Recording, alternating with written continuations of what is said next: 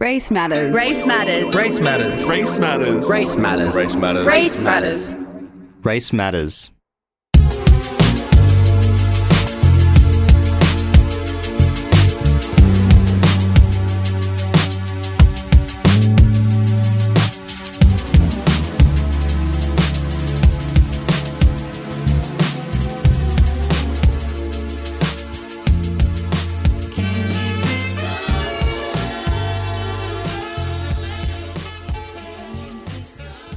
I'd like to acknowledge that we are broadcasting on unceded Gadigal land. This land has been in the hands of generations of Gadigal custodians for thousands of years before us, and it will continue to be in their hands long after us. It's a meeting place for sharing knowledge, stories, and song, and we are privileged to be part of that storytelling today and every day at FBI Radio. I'm on Gadigal land right now. You're also going to hear some interviews that took place on unceded Dharawal and Wurundjeri country.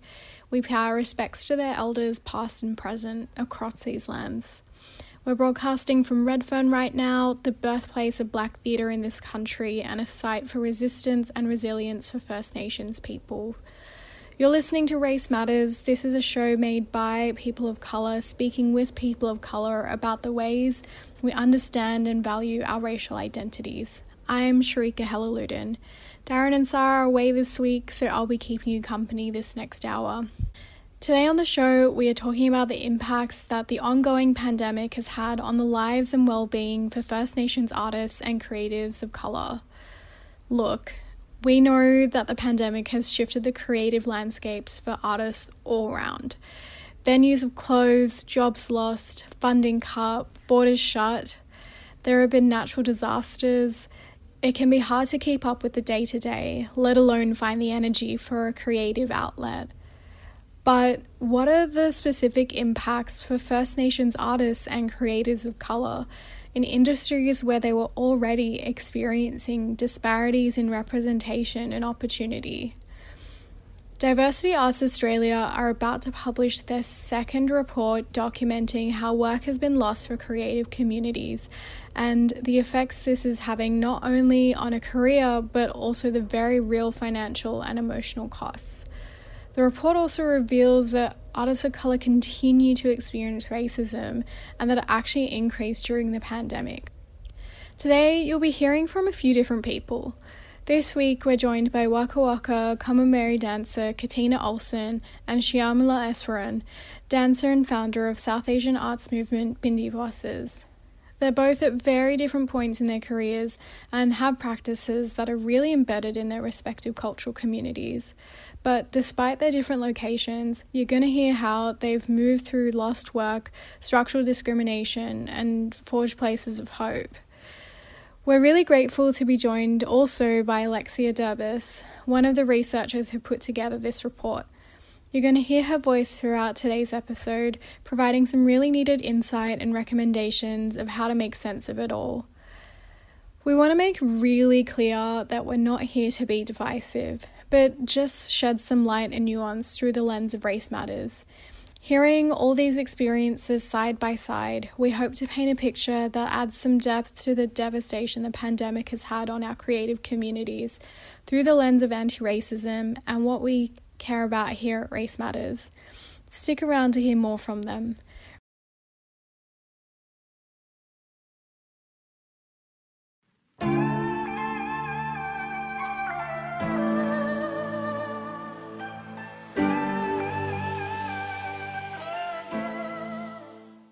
Today on the show, we are doing a bit of a deep dive, unpacking a report that is about to be released from Diversity Arts Australia, detailing how the pandemic has impacted the loss of work for creators of colour and First Nations artists. We're going to hear from Alexia Durbis first to help us break down what came from this report at Diversity Arts.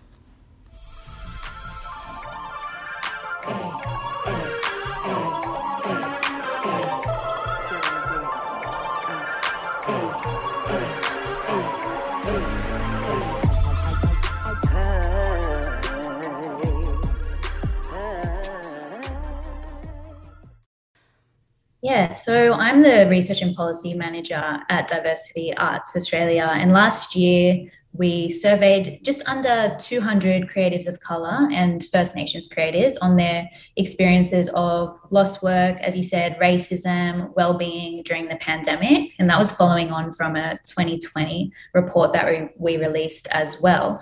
The survey was aimed at what we call CALD, and I'm doing like little air quotes, so culturally and linguistically diverse artists and creative workers. So we were thinking about migrant, refugee, people of colour, but we also had a surprisingly high response from First Nations artists. So 35% of respondents identified as Aboriginal and or Torres Strait Islander. I just want to acknowledge that we didn't plan for that. We are a kind of a migrant advocacy org. And if we'd known that First Nations artists would identify with the survey, we would have ensured that we collaborated properly with First Nations researchers, organizations, including in designing the survey tool. So that's a bit of a limitation. But it happened and it's welcomed and cool because it allowed us to seek advice from Black Dance and Koori Heritage Trust on the significance of the findings, and they supported us to make appropriate recommendations for First Nations artists. We didn't want to conflate the experiences of artists of colour and First Nations creatives, and it's allowed us to really solidly set a foundation for our calls for racial equity in the arts. So at Diversity Arts, we have a policy of First Nations people first in any moves for racial equity, or diversity, equity and inclusion, which is the way that this kind of gets spoken about a lot of the time. And we know that we can't meaningfully do our work as a migrant advocacy org without centering First Nations rights and sovereignty. And so in saying that, we found really concerningly high levels among respondents of colour and First Nations respondents of lost work, impacting on their financial well-being, emotional well-being, as well as overall levels of increased racism during the pandemic. So that's racism within the arts and creative sectors, so like workplace, institutionalized systemic racism, but also in everyday life. So people were experiencing microaggressions, abuse on the street, increased surveillance, problems, accessing healthcare. And so the research demonstrates that, these oppressive practices that people of colour, First Nations people are experiencing every day does end up conditioning how they can work, how they can create. So how has this played out for artists? Katina Olsen is a Waka Waka and Common-Berry choreographer and performer. She's been in the industry for years, touring the globe and working with some of the most reputed companies here and abroad. Like many artists, things came to a halt for her 2 years ago, and at a huge cost to her livelihood, her body, and her well-being. Here's Katina. Both my collaborator and myself weren't and still aren't based anywhere because all of our work travels to so many different places. It works best that we essentially live on the road and then we, find those places in between where we have our downtime. So like everyone, I probably lost between $20,000 or $30,000 worth of work within a week. It all just came, to a complete halt, and that was really scary. I became, pretty scared and concerned, and I didn't have any, I'm a grown woman. My parents aren't able to support me, and I wouldn't ask, even if they were. And I wasn't in a partnership that I could fall back on for any financial support. So, yeah, I just took every job and every opportunity that I could. I taught class online. I don't like teaching dance to a screen, but I did everything that I could, to pay the bills and just get by. So what eventuated, I guess, over those 2 years was that I did become really busy, and I just got to the point where I was just saying yes to everything for the fear of projects continuing to fall through, because they would be postponed and then postponed again, and postponing is great, but you're left with a big gap of nothing and no time to fill it in. So I started to double and triple book myself. I was working, from 7, 8 in the morning till midnight at night, working on projects, teaching, writing applications every single night for months. What has come with that has been stress on my health and my relationships, I suffered multiple burnouts and breakdowns, and it wasn't pretty at all. Yeah, I was lucky to have some really great support around me, but yeah, I was scared that I had no support and I couldn't stop until things got back to normal.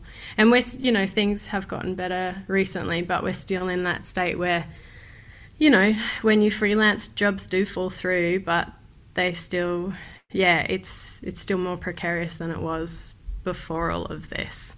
I think those burnouts that I have had over the last couple of years have continued to, that's my body screaming out, going, stop, you need to slow down, I actually can't do this much. The toll to survive as an artist has been challenging all round, but what the Diversity Arts Report has revealed is that increased racism and discrimination hasn't been secondary to the precarity of the industry, but directly related to the financial and emotional well-being of creatives of colour. Shyamla Eswaran is an independent movement artist, choreographer and educator trained in classical Indian dance. They're the founder of South Asian arts movement Bindi Bosses. Here's Shyamla speaking through their experiences of how the last few years and how the lockdown of Western Sydney of 2021 had a direct impact on the livelihoods of the artists they work with. So the last few years have been pretty intense. I am a self-employed full-time artist who makes the majority of my living from dance, teaching, performing, and so that all none of that was possible through the early days of the pandemic. I think it was really interesting to see how the lockdowns and the horrendous treatment of the western suburbs affected especially those artists. And I can actually give you an example of that because we got asked to do a music video at the time, and the issue for me was most of my team is based in the western suburbs, and they had very different rules compared to, so I was on Dharawal country, I had others that were sort of in the eastern suburbs, but that was a very direct, it was interesting because they weren't allowed, because of the rules that were on them, that period where we could sort of be doing a few little things to keep us going, it just wasn't fair. It was so unfair that I was able to potentially go and do, a shoot, but they were not because of the way the western suburbs was being treated and, the harsher lockdown laws on them, which directly impacted their work and their ability to do anything. And not just them, their parents as well. And these are the areas that are not as affluent. So the people who had the least money and who were already struggling the most got treated the harshest. And that had a very direct impact on arts and arts practice. So for me, I had to go back to my writing work, which was very tricky because I hadn't, I have a few regular clients that I work with, but I hadn't been doing it for a while. I had to basically, just the government support wasn't really there in the early days. We didn't really know. I was lucky that I was able to access I can't even remember, JobSaver, JobKeeper, those ones. But I know a lot of people who weren't. And, my partner was an artist who, self-employed artist of color, lives very hand to mouth on a very low income. And there just wasn't the support or the thought for us, and how people like us actually really, a lot of us do actually rely on gig to gig to be able to continue paying our rent, to continue being able to exist, to continue being able to thrive and work as artists. And there's a headspace that goes along with that as well. And serious mental health issues, arose, a massive anxiety, just not knowing what was going on, and a lot of anxiety over the opening up and the shutting down again, and not really knowing at what point you should completely change careers. So I was getting to that point. I held on for as long as I could. Me being an artist is a very conscious choice, and almost my only choice after, a decade of working in jobs that where I didn't feel safe because there wasn't enough diversity, and the structures in most sort of 9 to 5 arrangements don't really think about people of color or create safe environments for us. So that was a big part of why I went out on my own to create a space. So not having that just makes you think, what's the point? Like, if I can't feel safe and respected and valued when I work, then what am I doing, and why am I doing it? And I think as artists as well, I felt a bit useless because I'm like, shit, I'm not a health worker.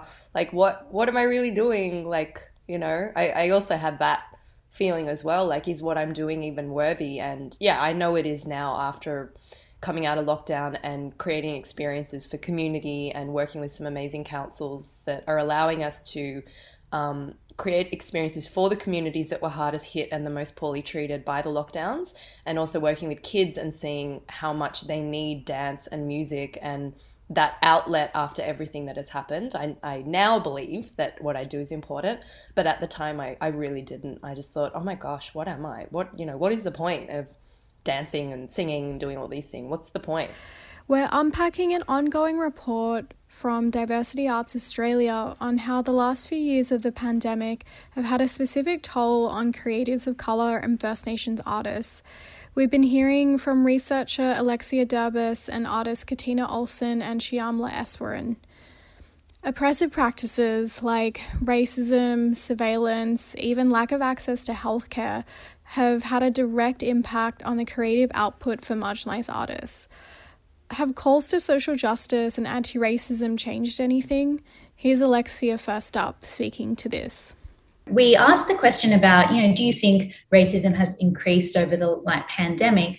Because we wanted to monitor particularly Asian Australians' experiences of the racialization of COVID, and later with the Delta variant, the way that South Asian respondents might have experienced increased racism. And so that's what we were trying to measure. But we actually found that across the board, respondents were reporting increased racism during the pandemic, and that could be in accessing healthcare or hypersurveillance. So let's not forget what happened in Western Sydney last year, the extreme over-policing of marginalised people, the military in the streets and skies over Bankstown and Liverpool. People know and see this as classist, racist, police state practice. And, other respondents would report being treated with suspicion on the streets, like they were inherently rule breakers in terms of the lockdown rules because of their cultural background. And so, I'm speaking outside of the arts and creative sectors and the respondents' work there.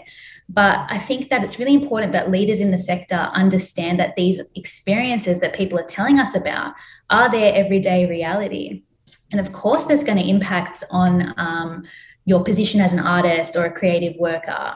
And these are stories and experiences which need to be expressed. They need to be told. We need to hear about them outside of the research that we've done. We know that people of colour, First Nations artists are telling their stories. They're ready to tell their stories, and they should be provided, proper support and compensation to do so. In terms of, the Black Lives Matter kind of uptake in 2020, we did ask people about how that, social movement or whether that social movement had impacted their work, and almost half suggested that it did. And so mostly that is in, diversity, equity and inclusion strategies, like from organizations and arts institutions, racial equity training, and it's notable that First Nations respondents were more likely to suggest that BLM movement of 2020 had changed their work practices in some way. And I want to acknowledge that Indigenous activism and the Black Deaths in Custody movement definitely has a longer history than 2020, but something did happen there with organizations kind of feeling the need to respond or react and speak about racism and show that they're, on board with the anti-racist kind of movement that the people have been calling for. But in the report, I think what we want to really foreground is how the First Nations respondents, as well as the Black African Australian respondents, see this kind of change in the sector, which has been influenced by Black Lives Matter.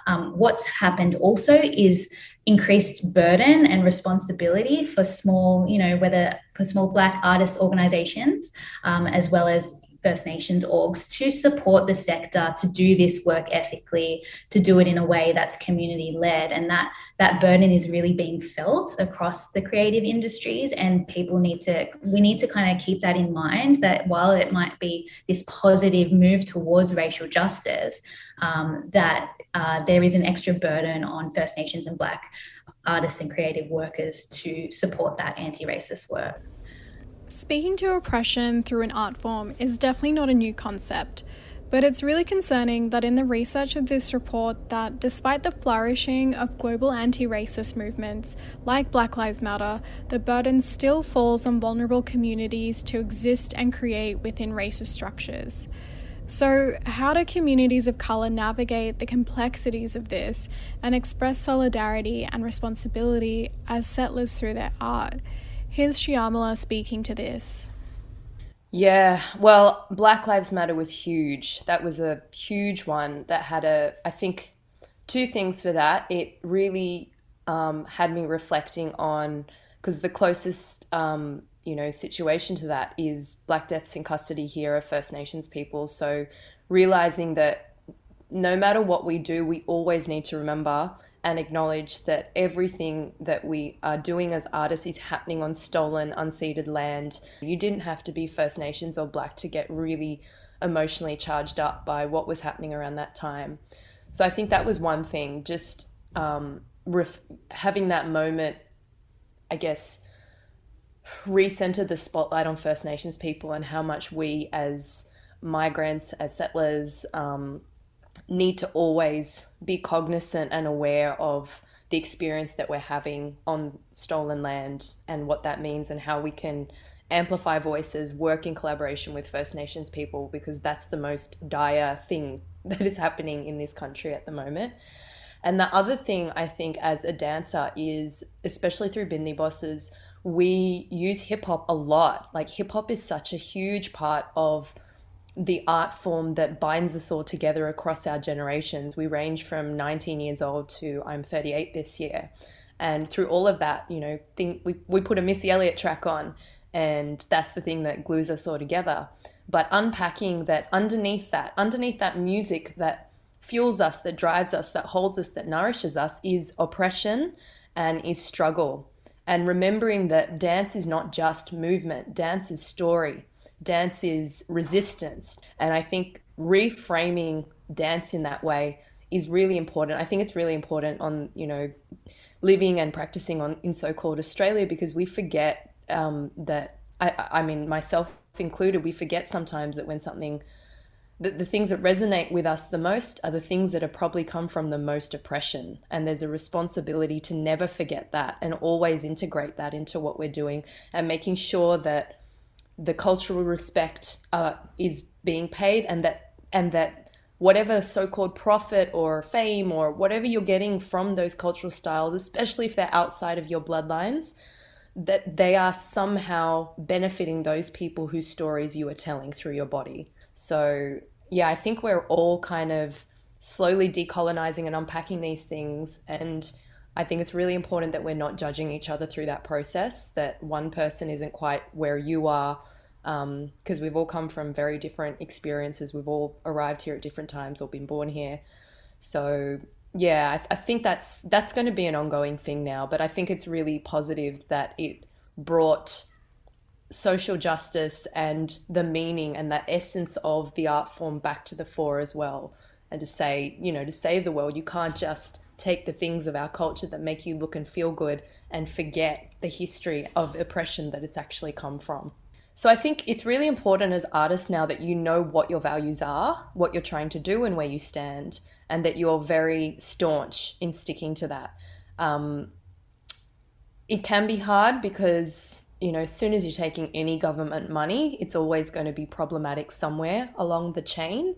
But at the end of the day, I think you need to look at the space that you're occupying and the amount of good that you're able to do in that space by having your voice be a part of it. So I think just being really creative as an artist as to how you can disrupt and challenge your audiences through the opportunities that you get. And if you don't feel like you can do that, or you're getting controlled too much, shut it down.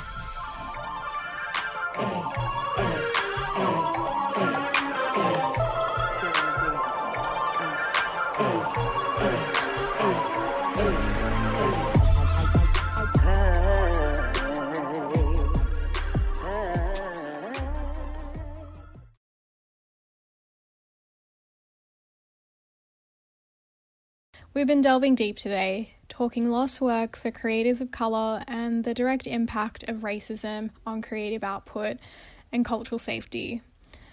We've seen art organisations make very public statements about racial justice and accountability.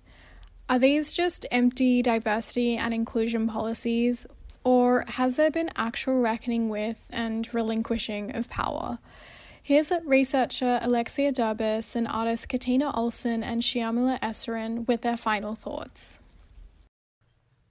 So we totally welcome these moves by organisations and institutions to have and continue these conversations about racism and for accountability in upholding their responsibilities to address it because of their power and influence. So it's welcome. And I want to acknowledge the First Nations people and the people of colour who've often instigated these moves, often putting themselves and their work and their name, reputation on the line. And I want to acknowledge the labour that comes with, trying to hold these organisations to account.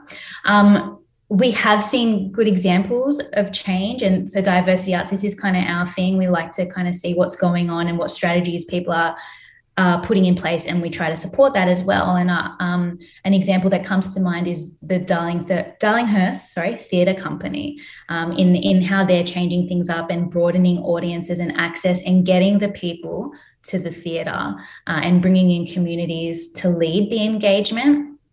So I think, these statements and these kind of ways that major institutions are kind of exposing themselves and, in ways and kind of putting out these calls to hold themselves accountable, absolutely have the potential to lead to sustained change if these organizations and institutions are willing to do the work, which is actually ongoing work. So a diversity, equity, and inclusion strategy is great. It's not enough though. And so you need to recognize that it's a truly ongoing process to embed racial justice and accountability into your organization.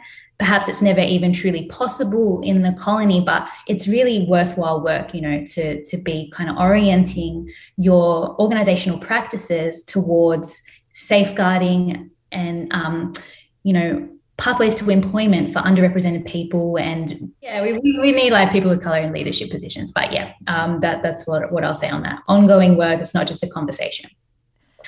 I think the creative industries need to engage in sustained, open, honest, and reflective conversations about race.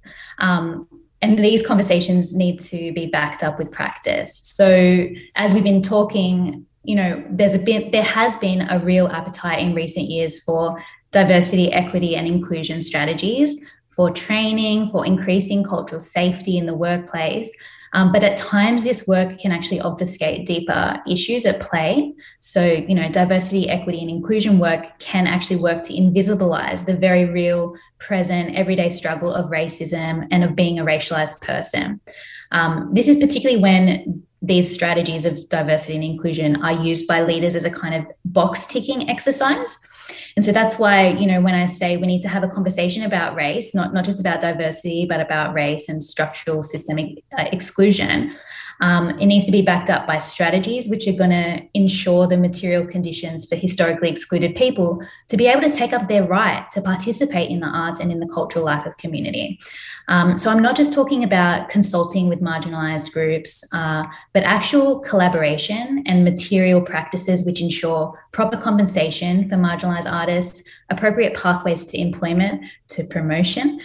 So examples could be, larger institutions or organizations which have stable resources and funding, working with small to medium orgs, which tend to be where people of color, First Nations people are engaged and having a meaningful collaboration there.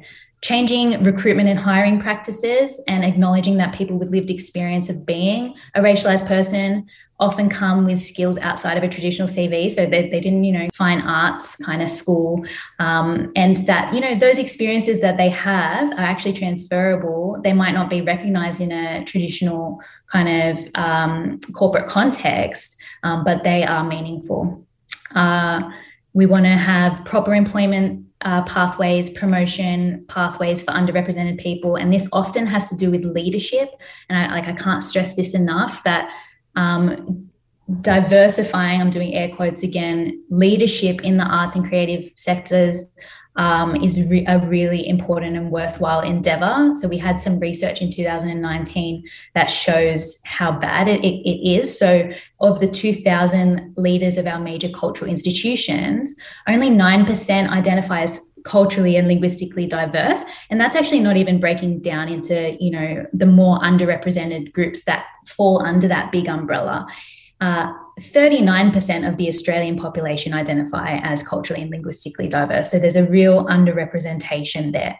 And if your decision makers, your power wielders aren't diverse, if your board is all white, evidence shows you're going to have a problem with diversity and having culturally safe workplaces. And then in times of crisis, such as the pandemic, your more precariously employed employees are going to be the first to go and the first to lose work. Generally speaking, I think there has been a lot of, performative allyship, and I think that we can do more. Totally want to acknowledge that there are great changes being made, especially in the dance industry. But still, when I look at, who's on stage, who's in those leadership roles, who's able to make main stage works, I'm like, this still could be better. We can still do better. When I can only count on a couple of hands, how many First Nations brothers and sisters there are and like mainstream dance companies in this country, I'm just like, okay, come on. I'm just like, I want to see more. And I know I'm impatient, but I know my ancestors have done so much work, to get us where we are. There's people that I work with that are doing the work to get us there. Like, it's been really great to see Karul, Indigenous dance company on the Gold Coast. They've received some great support in Queensland. So that's really cool to see another First Nations dance company pop up. But it's also great to have many different First Nations dance companies so we can somehow better reflect the many different nations that are on these lands. And I think that reflects the change that we want to continue to see when we're talking to our communities and a mob doing the work. That gives me hope to see that, things are happening, changes are being made. I think there is genuinely, I do think people want to do the right thing, but they don't realize that the people who are in power are not the ones who can actually help make that change they need to be empowering and employing and paying the people who can make that change and including them within the organization. And in some cases, I have to say it, stuff needs to be burnt to the ground because those very systems need to be completely dismantled. When they try to retrofit them to suit this new purpose, it actually creates a very unsafe space for people of color that they bring in. It's even more damaging in a way because you actually are lulling people of color into a false sense of security, saying we have a diversity and inclusion strategy. We're ticking all those boxes. What do you mean you don't feel safe?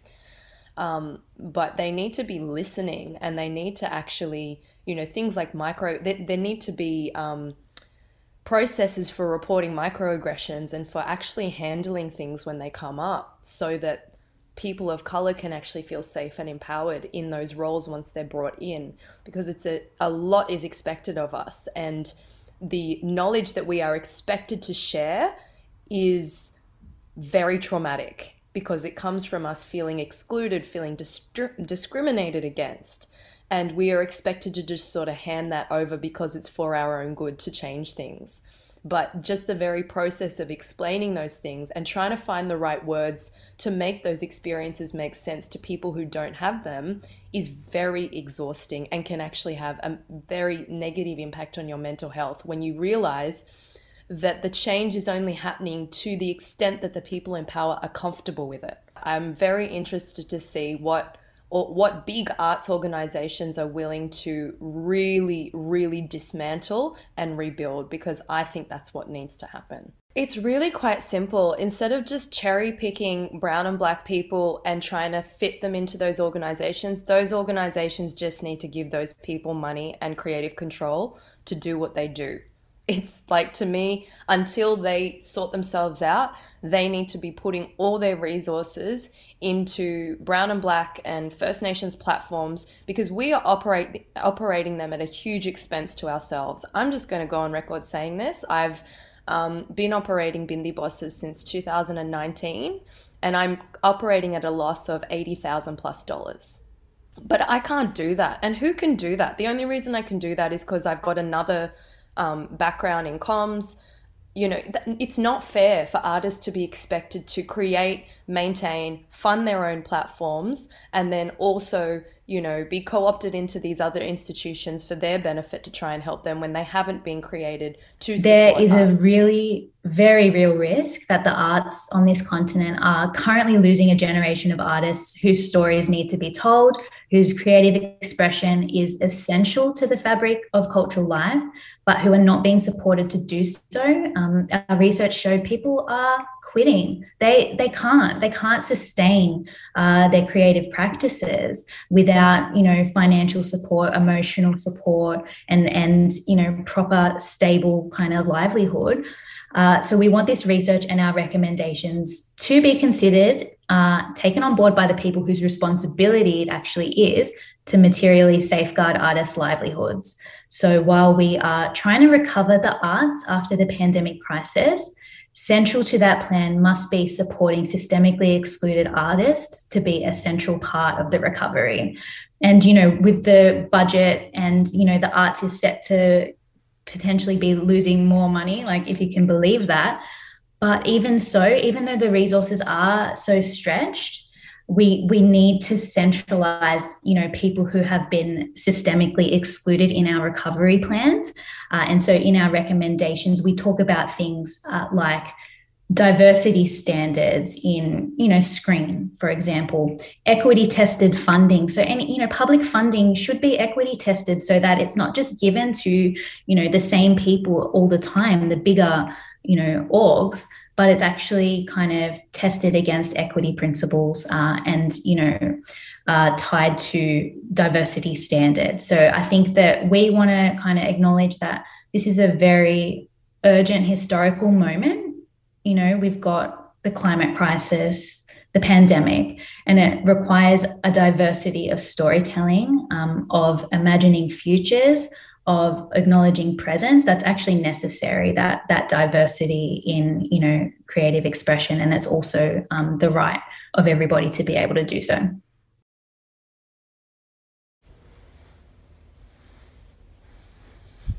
Thank you to all our guests, Alexia, Katina, and Shyamala, for speaking through their understandings that have been shaped by recent years and chatting through ways we can dismantle racist structures in creative industries. Part of why we do our show here at Race Matters is because we believe in the transformative power that the arts can have for social change, but it's near impossible to do this when you can barely get by as a marginalised person in the creative industries. We also know that for our communities, creative expression is an act of resistance that has existed in our cultures forever. Creators of colour and First Nation artists will continue to create in the sight of resistance, but we also deserve real and meaningful change, to create from spaces of abundance and not scarcity. The Lost Work report that we've been chatting about documents loss and discrimination that our communities have been fighting through beyond the pandemic, and shows how the impact of racism in everyday lives aren't an add-on, but deeply interwoven in the ways we are able to not only be creative, but to be well. This sets the foundation for racial inequality to be radically shifted in creative industries, and that the burden of calls to action should not continue to be at the cost of our own careers and well-being and safety.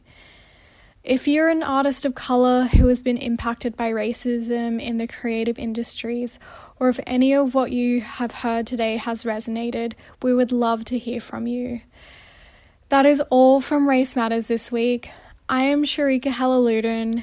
You can listen back to episodes of Race Matters at fbiradio.com/Race Matters. In our show notes, we will also be linking the report from Diversity Arts Australia mentioned throughout the episode, alongside some resources we've compiled for artists who have been impacted by any recent crises. Race Matters. Race Matters. Race Matters. Race Matters. Race Matters. Race Matters. Race Matters. Race Matters.